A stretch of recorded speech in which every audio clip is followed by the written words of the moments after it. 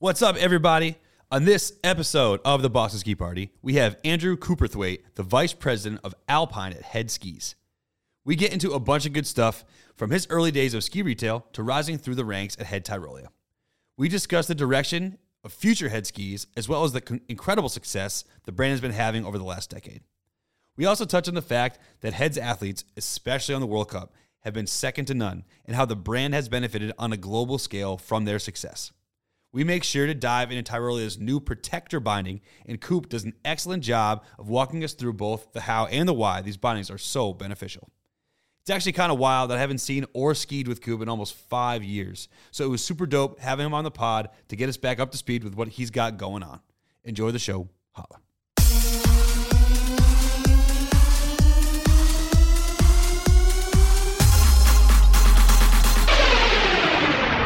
It is what it is, man. It is what it is, man. It is what it is, man. It is what it is, man. It's cheap too. TheSkiMaster.com.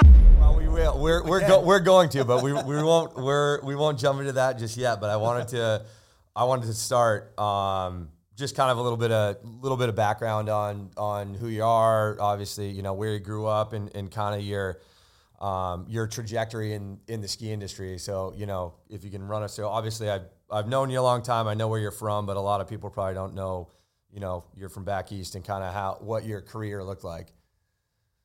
Yeah. You want me to just kind of run through that? Yeah, absolutely. Yeah. So my current title is Vice President of Head USA Alpine. I grew up in central New York, Binghamton, New York specifically, skiing with my family at Greek Peak. Nice. New York, just outside of Cortland, New York, and then went up and ski raced out of Lake Placid for some years and at Northwood School, and then went to St. Lawrence University, which gave me the itch to get out west and do some skiing. St. Lawrence isn't necessarily in the hub of skiing, you know. No, but that's up there though. You got Titus. It's up there, but you're other than Upper Tupper, you're where you could hike, you know, about 400 vertical feet.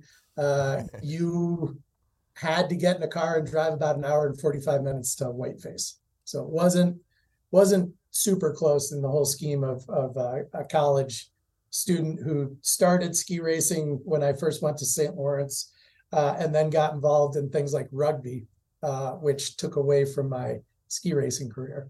Yeah.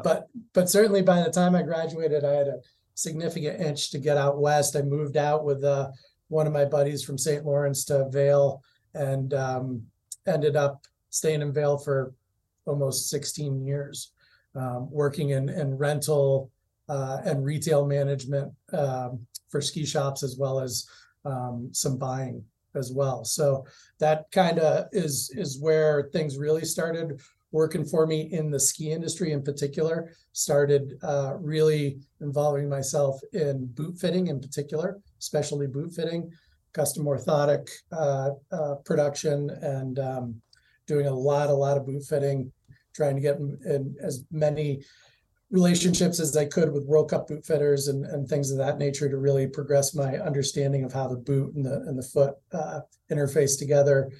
Started to learn more about the back shop aspects of ski shops and tuning and things of that nature.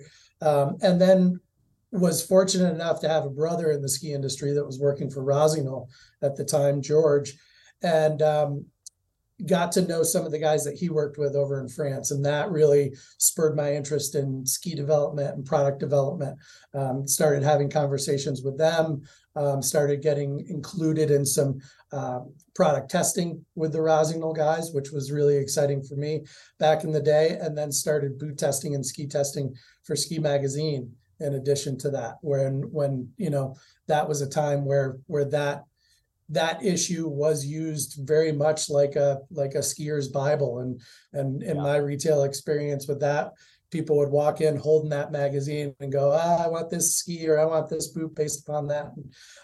So it's definitely a different environment back then, and how much publications and ski tests drove ski sales. And from a manufacturer standpoint, if you were to win or get on the cover or win categories in Ski Magazine back in the day, let's say early 2000s to late 2000s, that had a big impact on your product selling cycle. And you could certainly rely on a significant uptick in at once orders in the fall, really hitting those products that did well in the magazine test. Yeah. You said you worked retail in Vail. So whereabouts were you in Vail? In Vail, I started with Kenny's Double Diamond in Lion's Head, and that's really where I learned the foundations of my boot fitting knowledge.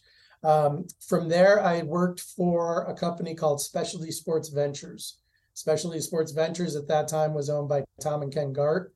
That parlayed into a future contract that then became Vail Resorts retail and rental operations. So now is VRR.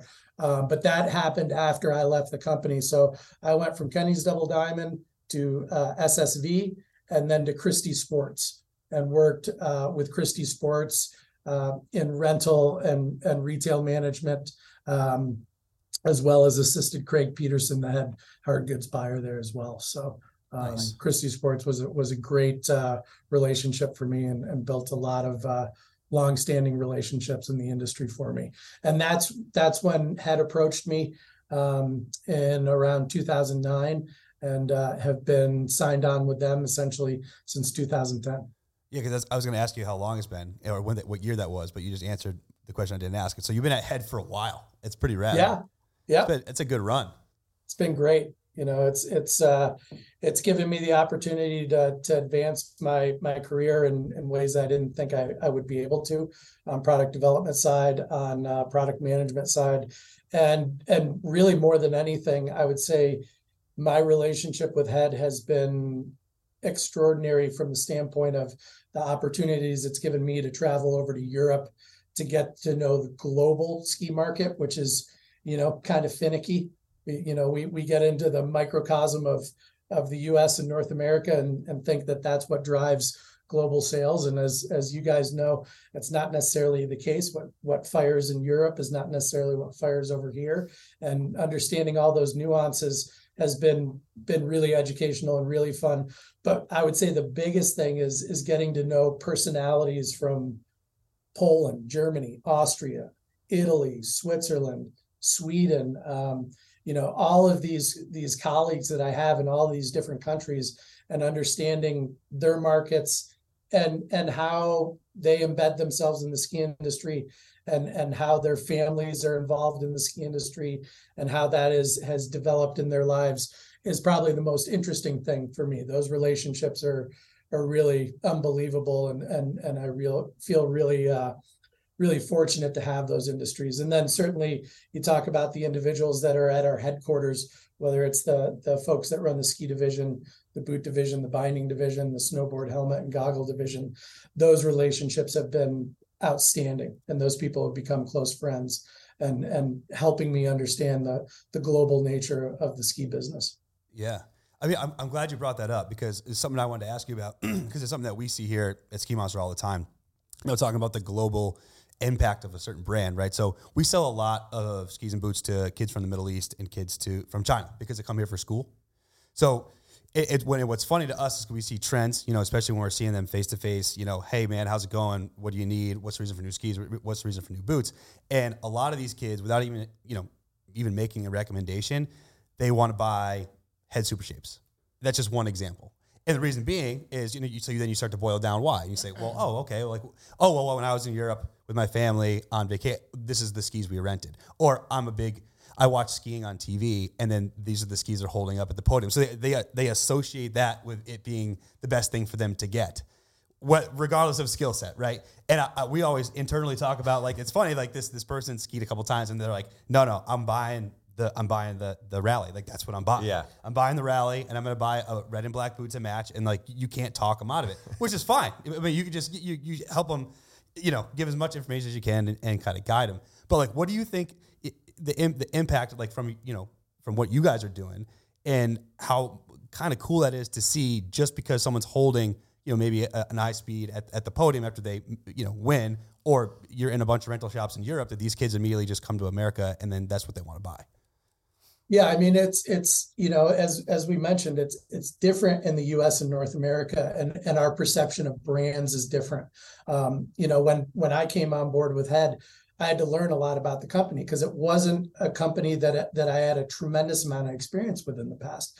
But to your point, exactly, globally, Head is an enormous company, and when they do surveys on recognizable brands globally, Head is within the top 5 of not just ski brands. I'm talking about sports brands. I'm talking about brands like Nike, Adidas. Head is right there with them. It is globally an extremely well-known brand.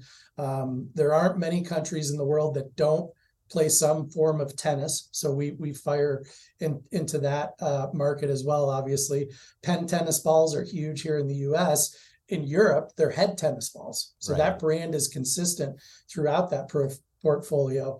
But to the ski market in particular, Head is a single brand, one of the biggest ski manufacturers and brands in the world.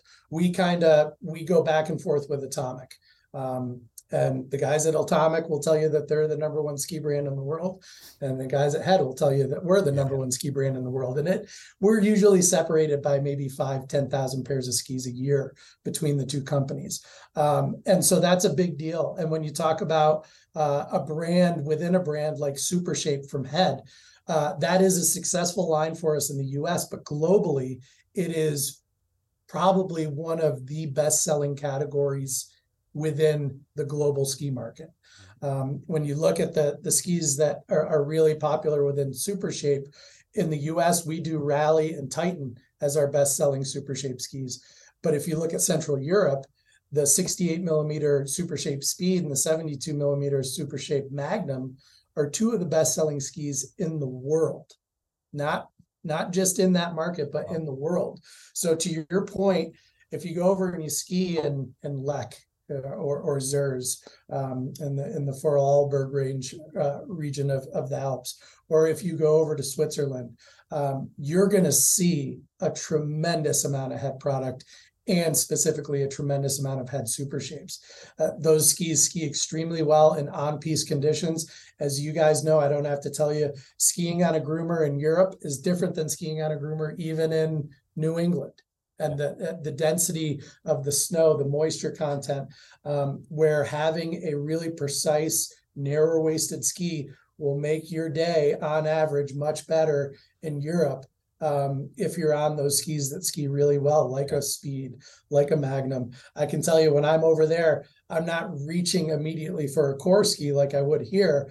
I'm reaching more for a Super Shape or a race performance like an eSpeed Pro for our skis. Just because of the nature of the snow texture over there and how it sets up overnight. So, a brand like Super Shape within the Head portfolio is really a brand unto itself for us from a global basis. I mean, we like I said, we see it, live in action. So you're absolutely correct. And it's really cool. I mean, and kudos to you guys for creating such, an awesome product that's actually a brand within a brand. And it's easy for retailers like us to be able to sell a product that it's already sold before they even come in. So that makes it our life easier. And it's funny that you mentioned Atomic because that's the other brand that they ask for, all the foreigners. So it's like Head or Atomic, and it's just like they just perceive that to be the best or the fastest, or it's like what they used before, or they see it when they watch ski racing on TV. So it's pretty cool that you mentioned that because that is the second brand that they'll ask for. It's super eye opening. I mean, you've been over there enough now. Coup, over the years we've talked about this, but I had the same experience when I was at Fisher the first couple of times going over to Europe, where it was like, all right, what's going on? Like everybody over here is on like Head, Fisher, Atomic. Obviously, Head Tyrolia is an Austrian company as well, so you would think that. But I was asking the sales guys, I'm like, all right, what, like, are you paying these people? Like every other person in the lift line is on a pair of either Heads or Fishers. So I was really blown away. And then, just like you said, over the years, it gave me a new perspective of how different the markets are, and then getting to know those guys from all those other countries and like taking pieces of that and seeing what's working. was really interesting over the years. But that brings up a good point. I mean, in your tenure there and what you knew of Head, I mean, you had a similar experience where you started with a company that you didn't necessarily gravitate towards to growing up skiing. I had a similar experience where I didn't know much about Fisher because it just wasn't very present, where I grew up skiing. So, but in your experience, in your tenure there, I mean, how have you seen Head evolve over the years? Because I mean, it obviously has really, really strong race heritage, still really strong in race, but in your 12, 13 years there, what have you seen? If you look at our presence in the U.S. market, you can see that the change that Head has evolved over the last 10 years. And Matt, I don't have to tell you, when you get on board with a European company, if you think you're just going to walk in and just make sweeping changes to how they relate to the North American market, you're sorely misinformed. So you can see John Rucker and I both started together. John's president of Head USA. I'm a VP, but our careers have been aligned since we started working with Head. And the biggest thing that we did when we started was we listened. Instead of just having opinions and saying this is our opinion, we listened, and we took a lot of time to develop what we thought were feasible trends that we saw in North America. And the most important thing that we did from a product development side is we developed a relationship of trust with the division managers in Europe. And without doing that, you're never going to get anywhere in the ski industry. If you just come in guns a-blazing, going, this is what I think, this is what I think, this is what I think, you're going to get a Heisman pretty hard. They're not going to listen to you. They're going to say you got that cocky North American attitude and you really don't know what you're talking about. And for the most part, they're correct until you can really grasp the challenges of global market and making lines that fire in this area of the world as compared to this area of the world, and you can really diversify your product line, you're not going to be a big global player. So the first thing that we did was develop trust within our divisions, and not bringing information like this is what I think. This is what the market is telling us. This is what we're seeing. Here are the benchmark products. This is where we need to be. Here are the holes within our lines, whether it's skis, boots, bindings, helmets, goggles, snowboards. There's areas that you can identify where our weaknesses are and where our strengths are. And this is very indicative. If you look at John and my career within Head, we started around 2009, 2010. Core didn't come out until 2017, 18, and that's really was the first ski segment that we were able to sink our teeth in, and we were allowed to sink our teeth in because it took us that long to develop that level of trust within the ski division where those guys could go, you know what, we can confidently say we trust these guys. We know the information they're giving us is correct. Now let's get the ball rolling on product development. We're certainly not the engineers that are developing these skis, but we're telling them the shapes that we need to hit, the rocker profiles that we need to hit, the waist widths, the turn radiuses. We can plug all that stuff in, and then the engineers work their magic and bring it all together. Let's look at some new materials. Let's look at how we can use a different type of wood or a different type of carbon to evoke different feelings within skis. And you've seen the Head brand grow in that way because they've trusted our product information and our market information that we're giving us. And I should say that's combined with Canada, because we can't make things work unless we're on the same page with Canada. So John and I work closely with our counterparts in the Canadian subsidiary so that as a North American group, we can speak with one voice. Because if we've got a strategy in North America and it differs in Canada, guess what? The guys in Europe are they're going to throw their hands up and go, you know what, you guys, you need to get your shit together, because we're not going to make American skis and Canadian skis. It's got to fire for everyone. So Core has really changed the Head view within the U.S. significantly. And if you look at our free skiing program, you see our athletes in the Freeride World Tour. You see our presence in ski movies now. You didn't see that 10 years ago, and you are seeing it now. We've got a great asset up in Whistler, Canada with James Heim, one of our ex-athletes. He's now a sales rep up in the Pacific Northwest in Canada. And he also runs our international team, both free skiing and freestyle. So, those are changes that we've evoked over the last 10 years that you didn't see from Head 10 years ago. We had great athletes. We had Yoon Olsons. We had Johnny Mosley for a while. Those guys had a big impact on our skis and the development of it, but not in the same way that Core has really caught fire and bringing a new technology to the ski market, and then having athletes approach us to suddenly get on the brand from a free skiing standpoint. I had no idea that Core was your first project. That's pretty cool. Because it was the first project that we were given freedom in, where they came to us and said, you tell us how to drive this bus and where it needs to go. And for better or for worse, you're going to own it. If this is successful, Right. then kudos to you. If it's not, don't expect us to come back to you for a while asking for your input. And Right. And luckily, through a lot of work, it's been successful, and we're continuing to work on it. We're working on Core for 25-26, which will be a whole new Core. Oh, nice. Oh, excellent. Because we did really well. I mean, because we could get it, which was kind of funny, but that's a whole other story. But we did really well with the predecessor, like kind of versions of Venturi.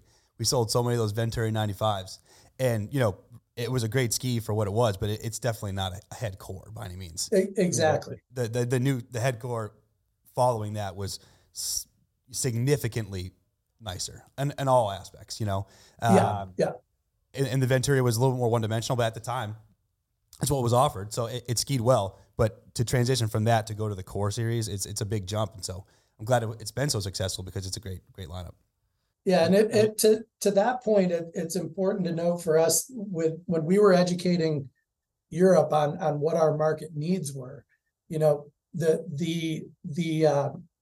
Flight series, the predecessor to Core, they considered those are free ride skis. Those are just free riders that ski on those skis. And it took us a while to get them to understand that a free ride, quote unquote, ski that is 90 to 100 millimeters is not a free ride ski. It's an all mountain ski. In North America, that's an all mountain ski. And if we can look at it that way, then we can generate some numbers. Then we can put some technology and some skiability together that will really hit a mark in the industry and create some numbers. And that Core in 2017-18 through about 2020, oddly enough, was the best launch in the history of head skis from a pure numbers standpoint. So it really was incredible to see. And it was, like I said, it was a partnership. These guys said, we're going to trust you. And when you say we need to make a change, even in the last minute, which we did in particular with the Core 93, right before we went to serial production, we made a change in it. It worked out. And it worked out really well, and it repositioned us in the North American market significantly. So we've been very excited. Yeah, because I was going to ask you about bringing that ski to market. I didn't know it was your first kind of real project that you had your fingerprints all over, but I was going to ask you about the Core because it has been so successful. So bringing that ski to kind of just piggyback what you just said, most successful launch in the history of head skis, which is awesome. But I mean, it's such a kind of a difficult sell for you at the time to go from like, hey, we're building these quote unquote free ride skis, like the Flight series, and then we're going to sell these skis, which are now quote unquote free ride skis, but it's so different if you just ski on them, right? You're like, these aren't even the same animal. Yeah. So like the basically pushing Europe to build that and say, hey, look, we're going to replace this with this new product. And I guess they're like, this isn't even the same customer. And you're like, well, it is.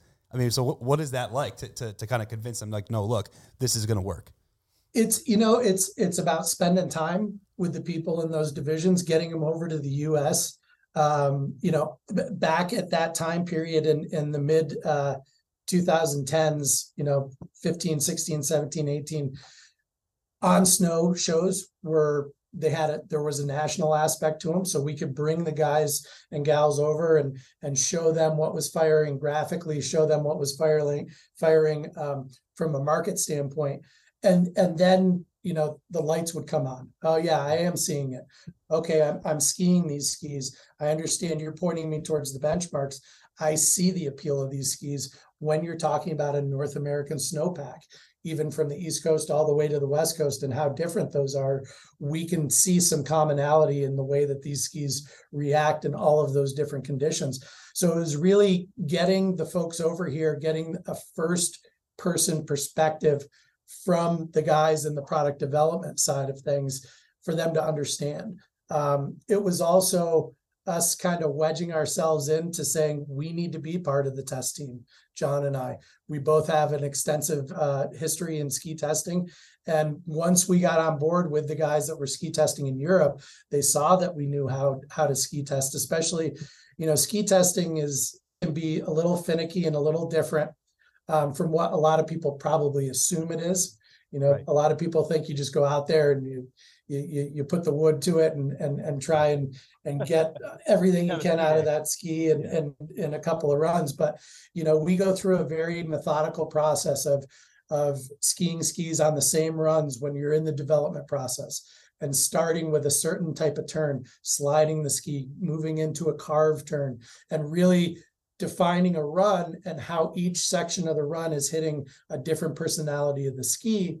And that's really how we work with the design development process. Then we get into deeper testing, where we take skis back over to North America, start testing them in deeper snow, in cruddy snow, and giving performance evaluations in those situations. But all ski testing, you guys know, it begins on groomed terrain. And you've got to get the ski to perform on that terrain and to hit certain noticeable benchmarks within its performance before you can take it into the soft snow and really get that soft snow personality working and making those small nuances to rocker profiles and effective edge and shape and where the width of a ski begins in the tip. All those kind of come secondary to getting that construction dialed in first on those groom conditions or those piece conditions. Well, yeah, I mean, you got to test on whether the market is going to be skiing, so you Exactly. know exactly how it's going to feel for most people when they get out there. And that's a great point. I mean, I had a very similar experience where, and you've been a part of enough focus groups to see it as well. But like you said, building that trust with that team over there, and then finally you build that trust, and then it's like, okay, you guys got to come over. And yes, there was these big national shows that they could take part of and see things, but it was really when they took the time to travel through the territories. At least in my experience, some of the guys are like, man, your country is so big. I mean, Austria has some of the best skiing in the world, but it's the size of like North Carolina. Yeah. So, these guys would fly over and we'd take a tour through New England, and they were really good about seeing what people are skiing on and feeling and knowing the conditions. Then you go to the Midwest, and then you go to, Colorado, Utah, then they're going out to Pacific Northwest and California. And my takeaway, those guys are like, dude, your country's so big, it honestly needs to be split up. Like, collections need to be split up across your country. And they're finally seeing like, right, okay, people in the East are skiing these type of skis on this type of terrain. People in the Midwest are doing this. People in the far West are doing this. So it was almost like a light bulb for those guys too. And then, again, you just build that trust, and it's like, okay, now they're starting to see what our needs are and what people are skiing on. And at the time, ski tests were a big thing and carried some clout. And I think they did help a lot of the European brands, at least on the US side, when they came out with these buyer's guides, and they're like, hey, here's the all mountain category, which is 90 to 100. And the they scratch their head like, what? Wait a minute. Yeah. 90, those are powder skis. It's too big. Too wide. Yeah. But yeah, for sure. I think that building that trust and getting those guys over to the US and North America, up in Canada as well. And, that was big turning point. And to your point, Matt, that nothing develops trust more than when you feed the folks that are in charge of these divisions information that you're pulling from the market, that you're taking directly from the market. They come over and then they talk to your customers, your dealers, Right. and the dealers are echoing the same thing you just told them. That's when the light goes on. That's when they go, these guys aren't full of shit. They're actually, Right. they're not giving us what they think. They're giving us what the market is asking for. Right. And the challenge to that is knowing what the market's going to ask for in 4 to 5 years. And that is where things can get a little stickier and a little bit more complicated. But if you can get them over and the people that you put them in front of are saying the same things that you told them 6 months ago, that's when that ball starts rolling. That's when the light bulb goes off and they say, yeah, these guys are on the right page. Their momentum, their trend is moving in the right direction. Yeah, I mean, you're just giving them the feedback that you're receiving from the market. Yeah, and that's ultimately the number one aspect of my job. And so you had mentioned you're working on the new core, which was probably pretty exciting. So you had mentioned benchmarks as well in the previous one. So what do you guys feel right now with other ski companies? Like, who's doing stuff that you're kind of like, okay, that's pretty rad. Like, what are you using for benchmarks besides the previous version of the core to kind of develop this new product? Well, I mean, to your point, it's, these processes are always evolving. You never get a ski and go, all right, this is it. We've hit it.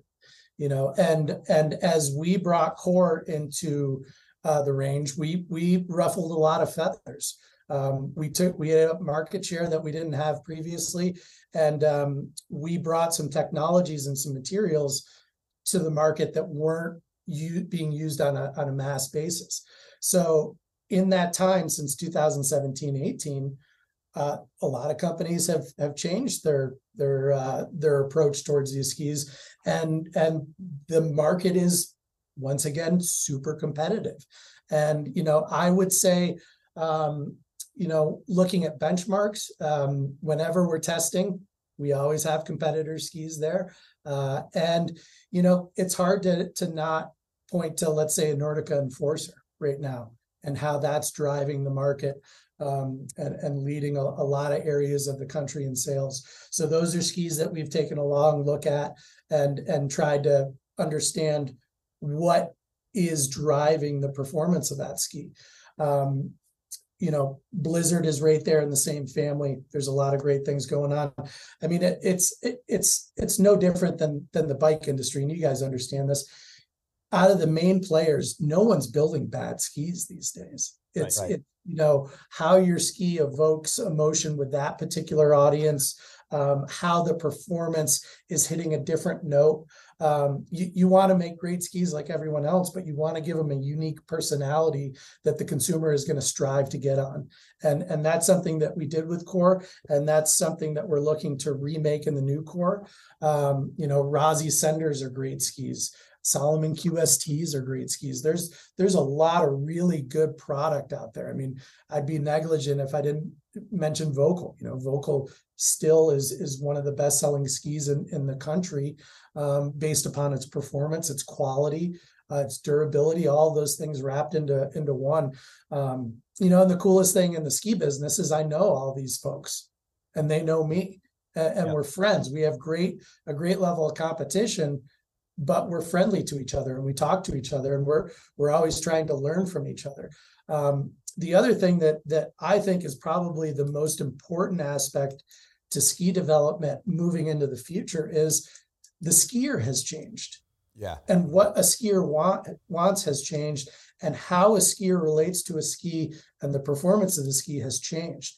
I'm not a young buck anymore, so I'm not driving the way skiers ski. I ski a little bit more old school. I like to work a ski from tip to tail and really feel a progressive flex and a softer tip, and moving and building stiffness in the ski and getting that reactiveness and rocking off the tail of that ski. Even in powder, I like to rock off the tail of the ski, get the ski up out of the snow. I think a lot of younger skiers, men and women, are skiing a little bit more centered these days. They want a boot that's a little bit more upright. They want a ski that they can get the ski to do everything they want, but from a much more centered position on the ski. So now as as ski developers, we need to understand that technique and build that into our next phase of skiing, and making skis that you can stay in a more centered position. Maybe the widest part of the tip comes back a little bit further than we've thought in the past. Maybe a super long effective edge isn't as important as it was 10 years ago. Maybe it's a little less important now, and adding a little bit more of a progressive rocker profile with an extended tip profile is a way to go, as opposed to bringing the width of the ski really far up like we do in, say, our race performance skis. So, all those little nuances change from year to year to year, and especially can change in how the skier relates to the ski. Yeah, and I think that's something that's either not thought about probably at the consumer level, or definitely overlooked. Technology and skis and what's trending is one thing, but you made a really good point about people have evolved how they ski. I mean, obviously we saw it happen when it went from straight skis to shape skis, and now, fully rockered skis, and that pendulum swung back. So I think, again, that's one of those things that makes, your job, manufacturers' jobs, tough. And it goes back to building that trust with the motherland who's building the products, and saying, okay, not only has the ski technology changed, but skiers themselves have changed, and they're changing differently than they are over in Europe. And you bring up technology and advancements, and I think kind of quietly Head has really been at the forefront for a lot of years on advancements, either quietly or, Coop, this well, everybody knows this well, but the ski industry is very good at, kind of pounding their chest about innovation. Everybody talks about innovation, and here's the features, not necessarily as much about the benefits. How are you guys navigating, because you're using these different materials that people are not using? We should talk about the protector binding, which we can go into, but, how are you trickling that down to the consumers, where you're making it digestible, so it's not just a bunch of marketing jargon? Yeah, it's, you bring up a good point, Matt. I think as a brand, our engineers are very open to looking at new materials and new technology. I think you're spot on there. We've embraced it with piezo materials that we've used in the past, carbon materials, Caruba wood cores, things of that nature we've brought in. And our engineers are very into materials and new materials. Now, not only are we looking at performance materials, we're looking more at sustainable materials. Everything is constantly evolving and changing, and how we focus on the build of the ski and the materials that go into it. Vice versa, we also are very traditional in certain ways, because when you look at what Howard Head brought to the market years ago in the 50s and early 60s, that metal laminate construction that he pioneered, you cut our race skis apart, that's what they are. Yeah. Yeah. And so you've got to balance that. You got to understand where that traditional metal laminate 90-degree sidewall layup comes into play for that ski racer, and then where that consumer can benefit from new materials, more sustainable materials, and materials that can make them a better skier. With Core in particular, we looked at using materials and trying to buck the trend of lightweight skis being unnerving and not stable and not performance driven. And I think we took the market to a different place with Core by doing that. The goal with those materials was to make the skier more efficient on snow. And our idea there was, if we could give them a slightly lighter ski, a slightly lighter swing weight on their feet, and the levers that create those forces on the lower legs and the lower body, which are the skis, if we could make them a little bit more efficient and make the skier thus more efficient, we can bring a smile to their face longer. They can ski longer during the day, and they can enjoy their vacations longer. So we are constantly embracing, and I'd say the biggest thing is every time you look at a new material or a new technology, it's not going to fire. It's not going to always work. And we're willing to put some investment in some new technologies and some new materials with the understanding that, hey, this might not work. But then again, maybe we're onto something here that we didn't even understand the capacity when we first started looking at it. I mean, John and I skied with a couple of engineers earlier this season that had some new technologies that were really, really interesting. And those technologies might come to play 5, 6, 7 years down the road. They might come into play 2 years down the road. They might not come into play at all. You take these technologies and the biggest impact in bringing some of these technologies to play within ski construction is there an economy of scale? Is there a production process that we can work with to use these technologies? I don't have to tell you guys, when you're developing molds and things like that, it's a costly process, whether it's a ski mold or a boot mold. With bindings for us, it's really interesting because at Tyrolia, we build everything ourselves. The only thing that we source as a manufacturer are pins, springs, and screws. Everything else in the Tyrolia binding is built by us, and the machine that builds that is built by us. So it's, those engineers are on a whole different level. Yeah, I didn't know that. That's crazy. Yeah, it's really cool. You guys seeing some good success with the new binding? With Protector, yeah. It's the ski industry is always a little cautious when adopting new technologies. But we are seeing a lot of success with Protector and a lot of consumer interest. When you look at the surveys they do on what is keeping you from getting involved in winter sports, usually the number one reason is injury that a consumer gives, or fear of injury, especially from an adult that didn't develop their knowledge of winter sports as a child. So this is going to go a long ways to helping us bring new skiers into the market and into the sport with less focus on injuring themselves by creating a heel piece that can address a backward twisting fall. We're really changing the game on level of safety that the average consumer can buy into for a small upgrade. Yeah, because we obviously get a ton of questions about the binding, right? At the point of purchase, Yeah. And so, obviously mostly about the heel because that's what's marketed. Like, this is what's going to be safer, and I used to have, I think we probably all did at some point, had like an old diagonal heel, on like a system binding of some kind. And it's clearly not just a full rebrand of that because it operates very differently, but it's still a little bit more difficult to explain to the person, like when you're standing there, like what is it? It obviously has a din, but what exactly, why is this safer? Like why? Because you can't really show them, really, So like if you were going to explain to me right now, like why it's safer so everyone can understand, how would you do that? So to really boil it down into we're on the shop floor. We're talking, you're my consumer, I'm the salesperson. Yep. When you look at falls on skis, they usually are classified in two ways: forward twisting falls. You're falling forward and the body is shifting position and twisting in some manner. Vertical release bindings, and in particular diagonal release bindings that we developed, which have 150-degree range of release values. Those will help in forward twisting falls.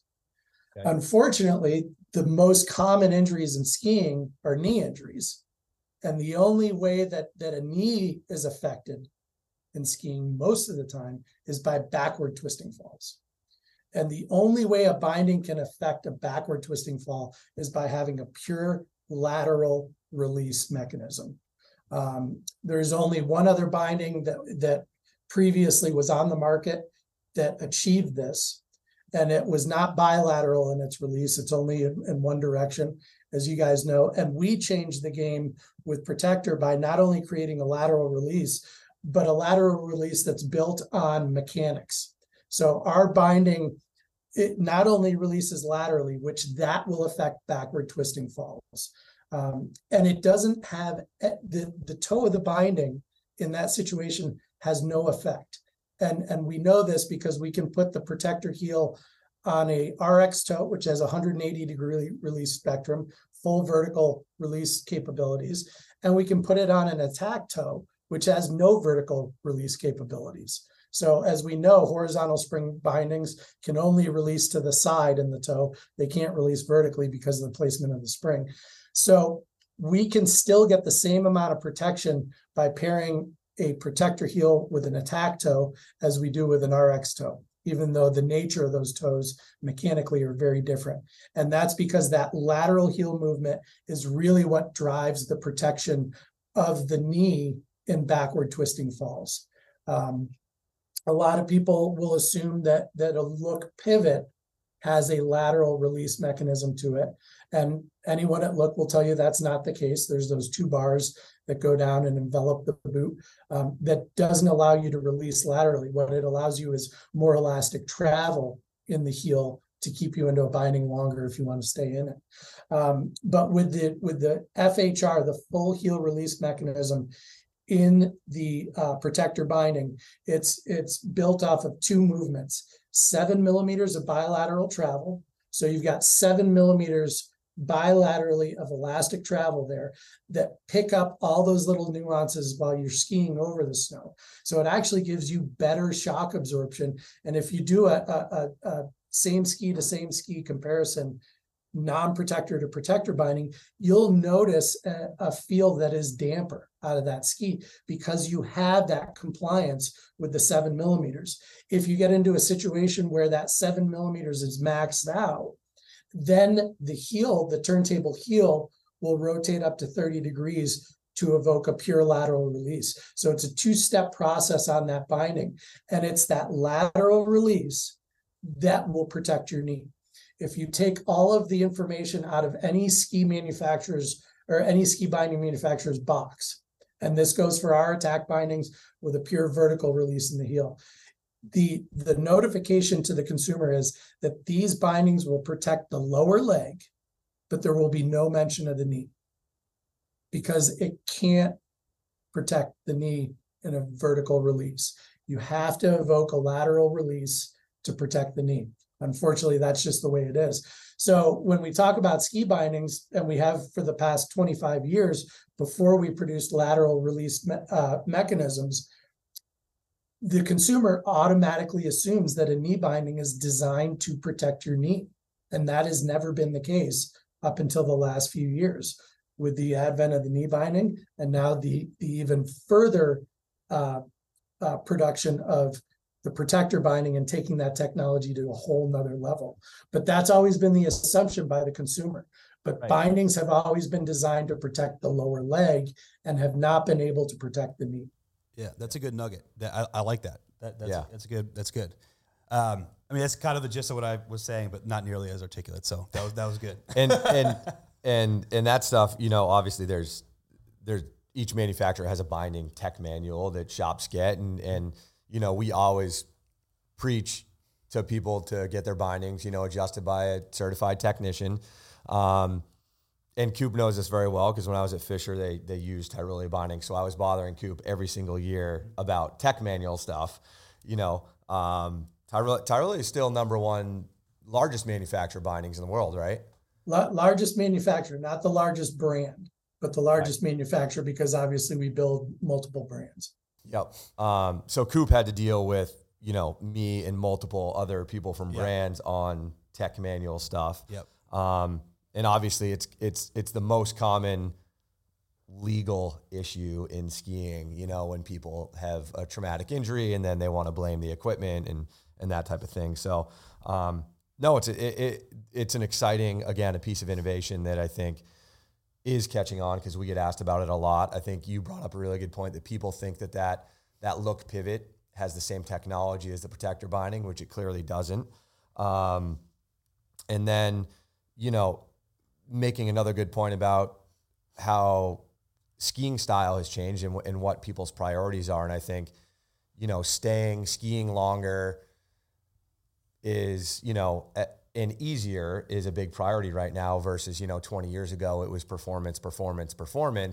Now, and I think when we were skiing with Jay Leventhal up at Stowe, you know, we kind of asked him a similar question. He's like, people just want to go have a good time and not get beat up.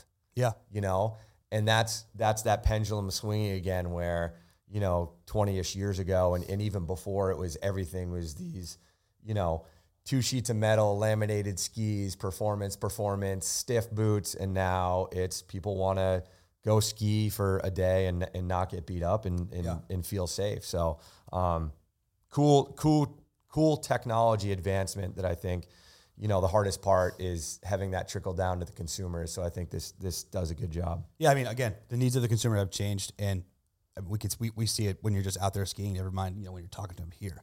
I mean, to the point in a different environment, but to the same point, the World Cup is constantly looking at how they can make ski racers safer. And the binding is a big part of that. And they've kind of hit a roadblock, but there are technologies that you're probably going to see come down that will be used in a scope of all racers that will affect bindings and release mechanisms and things like that. So I can tell you, it's even at the highest level, it's something that is constantly being considered and how we make the sport safer. But for the average consumer, I mean, us involved as well. I mean, I've been through 9 knee surgeries. One's a full knee replacement. I don't want to do that anymore. I don't want to have to take 2 months off every couple of years to recover from a knee surgery. I've got kids. My wife's not going to be happy with me if I'm doing that. And, we all want to get back to, we want to go ski, and then we want to get back to our life. So, it's great to provide this level of product to really allow a skier to get out there, feel comfortable, enjoy themselves, and get back to their daily life.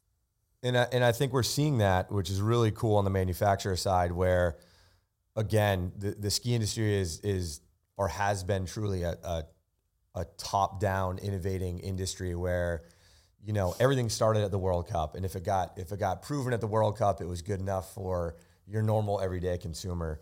And what's really cool in the last, 10 years or so is we're seeing manufacturers developing products that aren't tested and tried and, performing at a World Cup level, because vast majority of people don't need that. We've seen a number of boots that we've been involved with in the last few years that, weren't tested by, those athletes, and they were tested by, shop employees and normal skiers and stuff like that. So I think, yes, there's a need for that top-down performance in certain areas, but, vast majority of the people who are out there skiing are not at the top of the pyramid. No, and the evolution of boots has been incredible too, especially for as long as you've been at Head. So, I mean, the boots that you probably saw when you first started to what you guys are building now, it's like night and day. I remember, when I first started selling boots, like probably what would have been 2004, something like that, 2006. We were selling like Head edges with like the double, the double torque buckle, so you get your, so going from that to basically what you're making now to like this consumer based, Raptor boot that's like insane in technology and fit in the whole thing. I mean, you've got to see it go from, one to the other. Like, what's that kind of been like as far as like being, there behind the curtain? Yeah, it's boots are a finicky thing, and it's amazing how in boots, like if you change one thing, how it can completely change the dynamic of that product. But it's the relationship between a foot and a hard plastic shell is never easy. It's never easy. And I would say the biggest thing that has developed outside of what we've seen in the last year or two has really been the relationship of the liner and the liner to the shell, and really, creating a product where everything is designed together. When I was fitting boots in the late 90s, early 2000s, you take the liner out of a boot and you look at the interior of the shell and you go, these look like they were designed by completely different people. I don't think they've ever talked to each other, and then you put it in and it crease, and you put the consumer's foot in there. I'm in a boot that's 3 times too small. What are you doing to me? And so that relationship has changed dramatically. The materials that we can use in the shell have changed dramatically. The advent of grip walk has been great for the average consumer. It's great for kids. Hopefully it'll get to a point where we can make it more affordable, so that the rental consumer can benefit from a technology like this. Nobody needs a boot that they can walk in easier more than a rental consumer. But And that's a perfect example of that top down. And obviously it comes down to price, but we talk about this often when, we see people walking in boots and you're like, man, grip walk, the innovation of grip walk is meant for, new skiers, kids. I mean, it's great for everybody, but like those are the people who want and need it the most, that's an innovation that's going to help retain skiers, at the beginning. So seeing that and being like, okay, why are we're putting grip lock on $900 boots, but we're not putting them on $300 boots and kids boots. But great point. I mean, that's the reason why, like you said, it's a cost game. Right. Yeah. And really the materials that we're using in the liner, their ability to withstand use and pack out is improved significantly. We use a technology called liquid fit in our higher end boots that really allows you as a boot fitter within 5 to 10 minutes to evoke a heel pocket that would be similar to what we used to foam 10, 15 years ago, which was literally a 3-day process to get that foam dialed in. Our highest echelon athletes on the World Cup still use foam boots, but you'd be surprised how small that percentage is now. And a lot of the guys and gals are using our standard liners with some adaptation and also using our liquid fit liners. We have a lot of athletes that are using our liquid fit liners now. It's also become a really good technology for guys like Aaron Blunk that ski in a half pipe that can have that really super solid heel hold, but not create a cast around the foot. Because I can tell you from my knowledge with athletes, there's nothing worse landing switch than landing switch in a foam liner. It's a little abrasive. But it really has come, the boots have come a long ways in just the out of the box fit, the materials and how those materials work around the foot and how we can get the new consumer to put a ski boot on and not have it feel so foreign to them.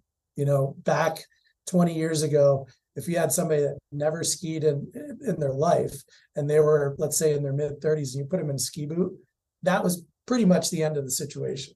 Well, this is not happening. I'm not going to wear this thing for 8 hours. Are you crazy? And now we've understood the different shapes of feet. We have different widths and lasts within one line. So we can accommodate that narrow foot, we can accommodate that medium volume foot or that high volume foot essentially into 1 to 2 lines so that the boot fitter, you guys are not reselling them on a different look, on a different marketing story.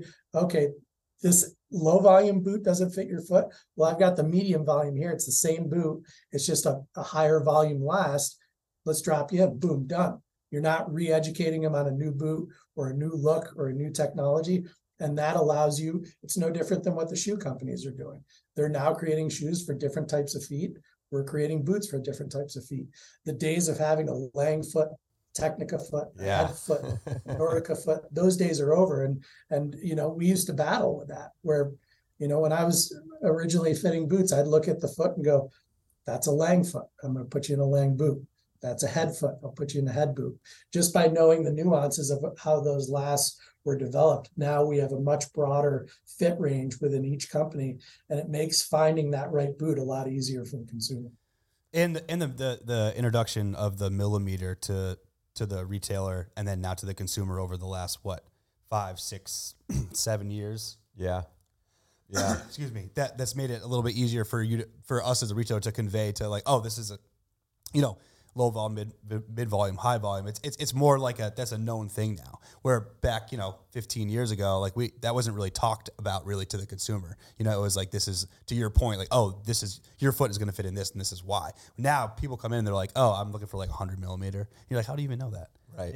Yeah. You're not supposed to know that. Yeah. But at the same time, it's also very difficult because 100 millimeter from one company is a whole lot different than 100 millimeter for another company. And I think now having companies, and yes, it's more SKUs, but I think it's so smart to have those low volume, mid volume, high volume models, even if they, I mean, to be honest, in my opinion, even if they all look the same graphic, you just know that, okay, you're low volume, you're mid volume, your high volume is great because Coup, this was probably at the end of your retail days.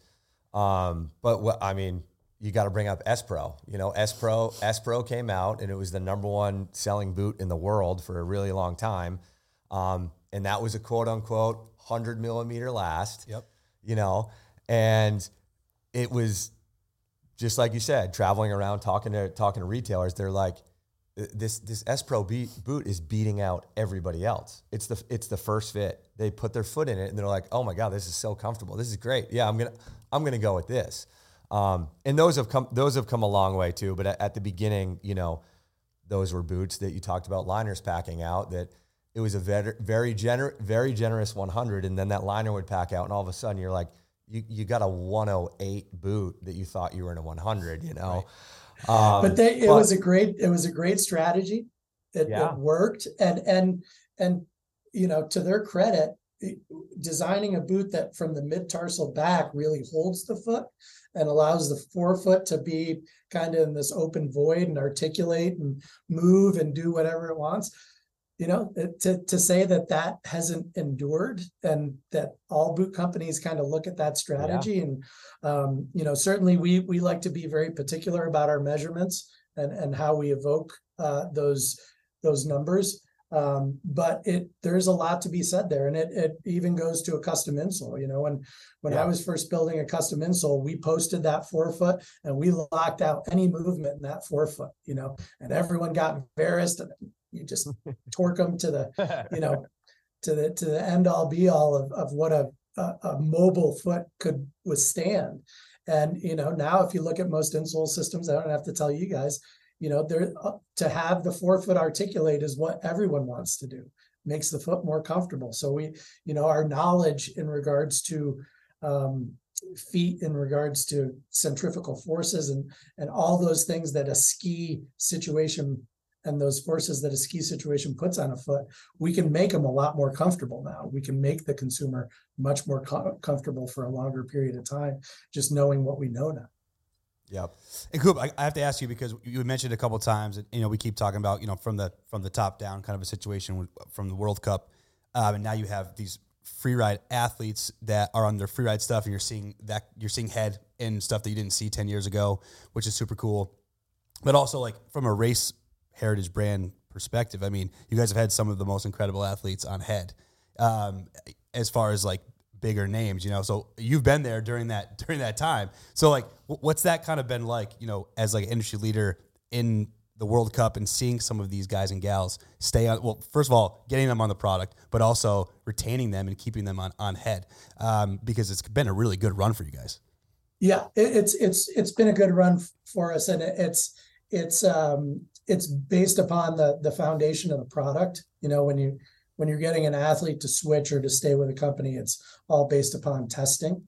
But you really don't understand it until you get into the mix of it, how much the individuals that represent our race team, how important they are.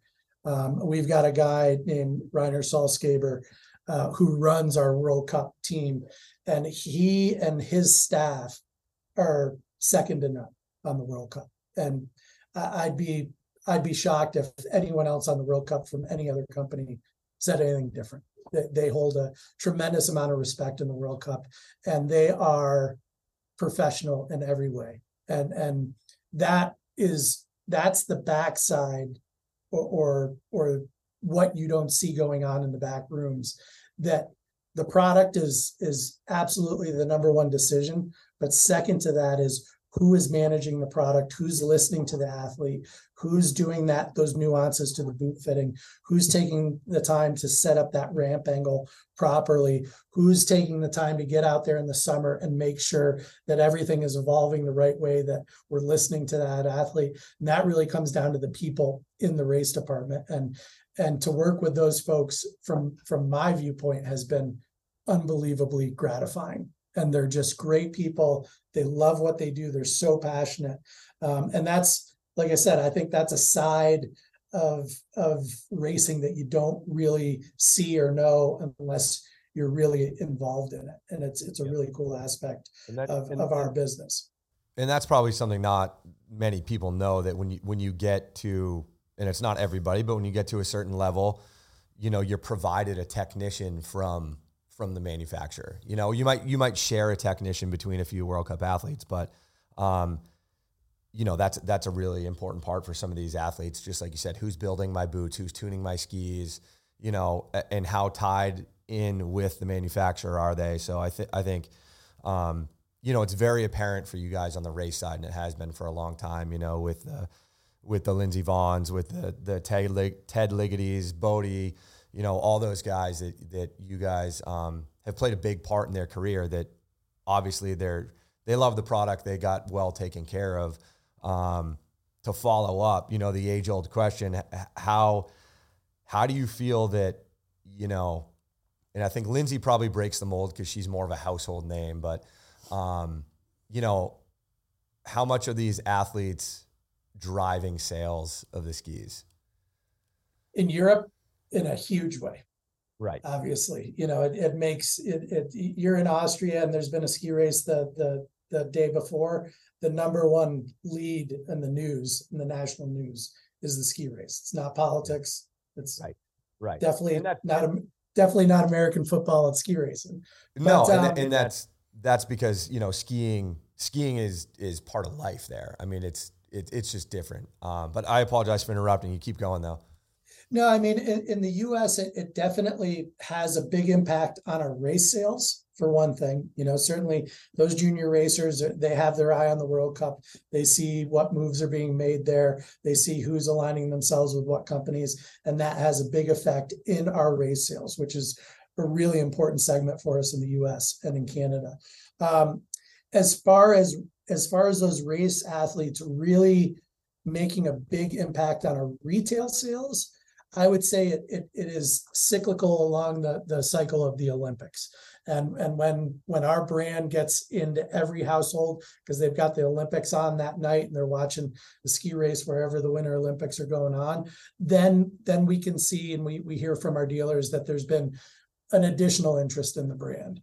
But I would say it's, you know, the US consumer, for the most part, is not really knowledgeable about ski racing. Yeah. And it's probably the biggest shame with ski racing is it's such a cool sport. What these guys and girls are doing is so outrageously dangerous and impressive. It's crazy and impressive that there is no visual technology that captures this. You know, even with drones, with everything else that's going on out there, with the ability to capture these unique moments, you still can't evoke the pitch that these guys and gals are skiing down. You can't evoke the speed with unless you're standing on the side of a World Cup course, you will never understand how absolutely bonkers what they're doing is.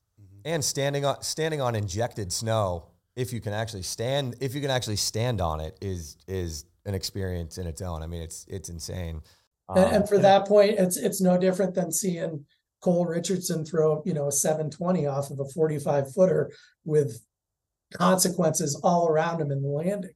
You know, until you're there experiencing that firsthand, it's hard to understand what those guys and gals are actually doing.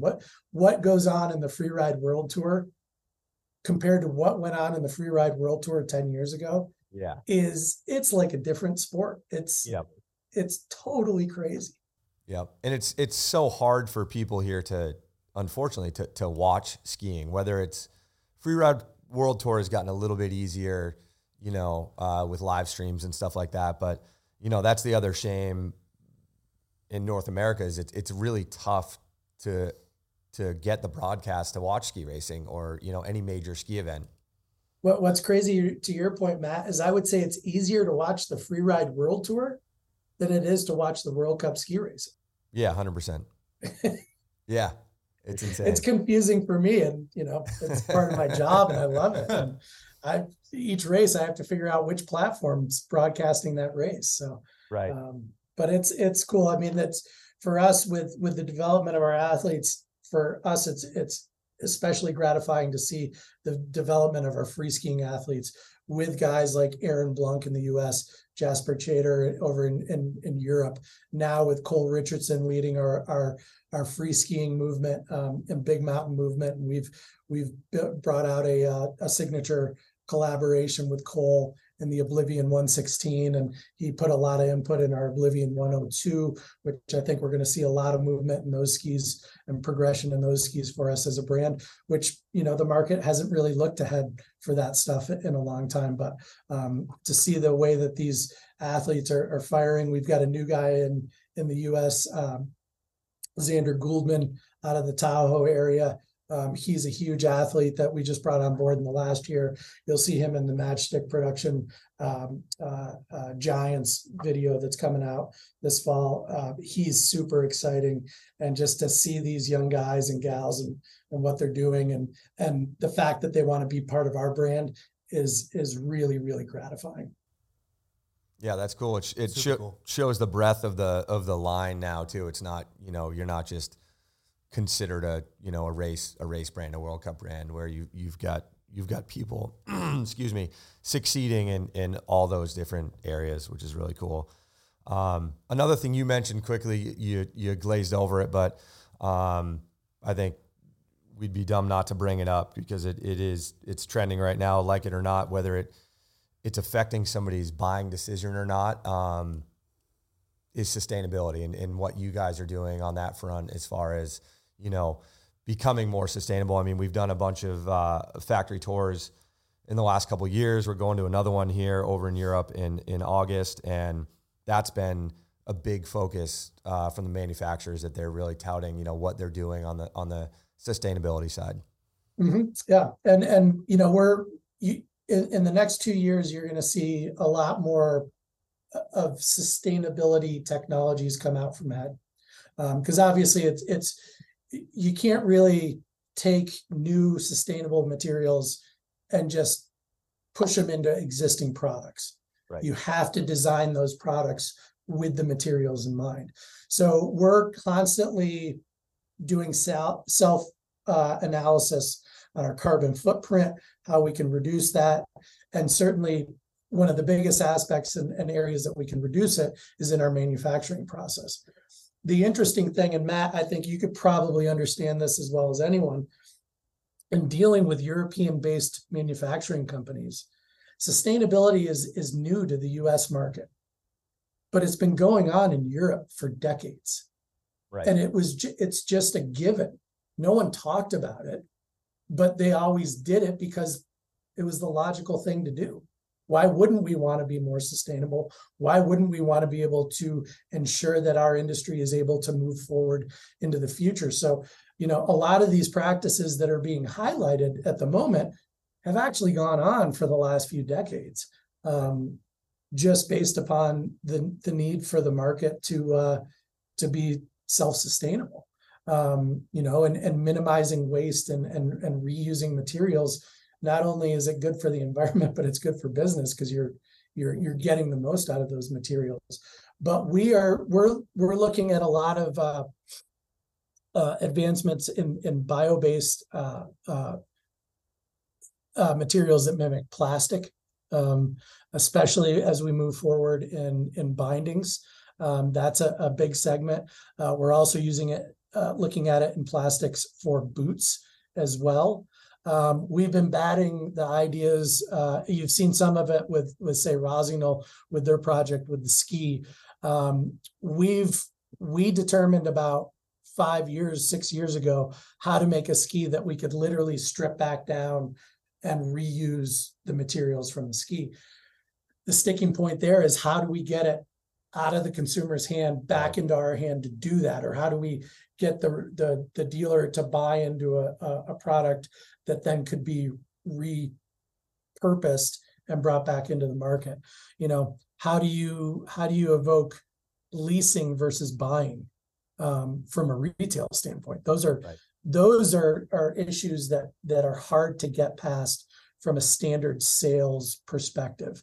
But a lot of this is kind of a difficult question for me to answer, because a lot of what we're doing is products that you will see us unveil in Yeah. the fall, us unveil in another year. We've got products that are using recycled material in helmets and in goggles coming out in the fall. I probably shouldn't say this right now, but I will. You're going to see some touring products come out from us in the fall for 24-25. They're going to be using some bio-based materials in there. So I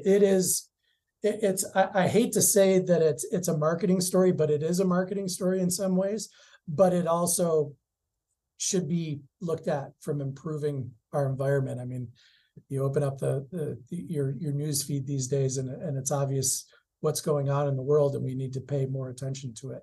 So it's something that we're actively doing. I mean, it's, from the amount that our employees are commuting and lending their carbon emissions and commuting and traveling, to manufacturing practices, to the resulting products from those manufacturing processes.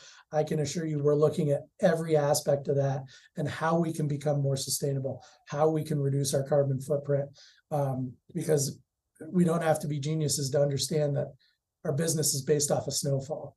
And Right. The current trends certainly put that in question. And if you go spend some time over in glaciers in Europe, it's staggering what I can see in the last 10 years of going to glaciers and visiting those glaciers on a yearly basis and seeing how they're affected. So we are looking at sustainability in every aspect of our business, and there is no product collection that we are not looking to use more sustainable products in right now, or materials, I should say. Nice. Yeah, and like I said, I don't think, unfortunately, at the ski wall or when people are trying boots on, when you can tell them that this product's more sustainable than any other competitor, and it's unfortunate. I don't think that plays a part, but big picture wise, I think it's important to know that, as an industry, we're trying to be more sustainable in general. And that, I mean, Coup, you brought up a great point that, this has kind of been business as usual for these European brands for 30 plus years, where, they're taking the wood from the milling department and putting it into the heating system. All the water from the tuning machines is getting recycled, the renewable energy thing. So, but our ski factory opened in the early 70s in Kettelbach, Austria. Since that time, when it was developed, it has run off of hydroelectric power, and it continues to run off of hydroelectric power. That wasn't done in the last 5 years. That was right 40 years ago, right. Because there was a river that ran past the factory, and we could harness some of that energy, and it just made sense to do it. There's a lot of certifications for wood cores right now. All of our wood cores fall into those certifications, but we're not going to pay more money to get it stamped. And that's all we're doing. But when I bring that to our Europeans mindset, they're like, well, it falls under that. Yeah, but it's not listed as certified. Yeah, but are we going to pay money just to be listed as certified when we know what we're doing is already sustainable and already taking all of those things into consideration? So, there's some give and take there. Well, yeah, especially, from a dollars standpoint, to Matt's point, we've talked about this before, it doesn't move the needle at the point of purchase. So it's like, we know what we're doing, and it's great for the overall big picture, but is it gonna push someone one way or the other if it's quote unquote certified? Probably not. They're gonna buy it if they want to buy it. In America anyways, Yeah. Cool. Well, cool. This has been great, man. I appreciate you doing this. We all appreciate you doing this. This is awesome. I think we touched on a bunch of awesome stuff. I was happy to come on. I'm glad you guys asked me. Yeah, man. And again, 5 years is a long time, but it felt like it went by really fast. So let's make some turns. Yeah, dude. Let's get together. You guys will be hearing from us in that respect sooner than later. I can tell you that. Awesome. Are you going to be on the East Coast at all this year, or do you have anything planned for travel? Yes, I do plan on being back in the East around showtime. We in regards to one nugget that I already gave away, where we'll also be looking at some new skis in a category that we talked a lot about this year. Sweet. That starts with super. So nice. we So will be. if you have some super samples and Yeah. you're traveling with, 60 Canal Street, make a stop by. We've been known to test some product. We will be approaching you guys to get on these new skis for 24, 25. Awesome. All right, Coop. Thank you very much, man. Thanks, Coop. Thank you guys. Been a All right, we'll be pleasure in to touch. talk to you. All right, Likewise. thanks. Peace, Bye. y'all.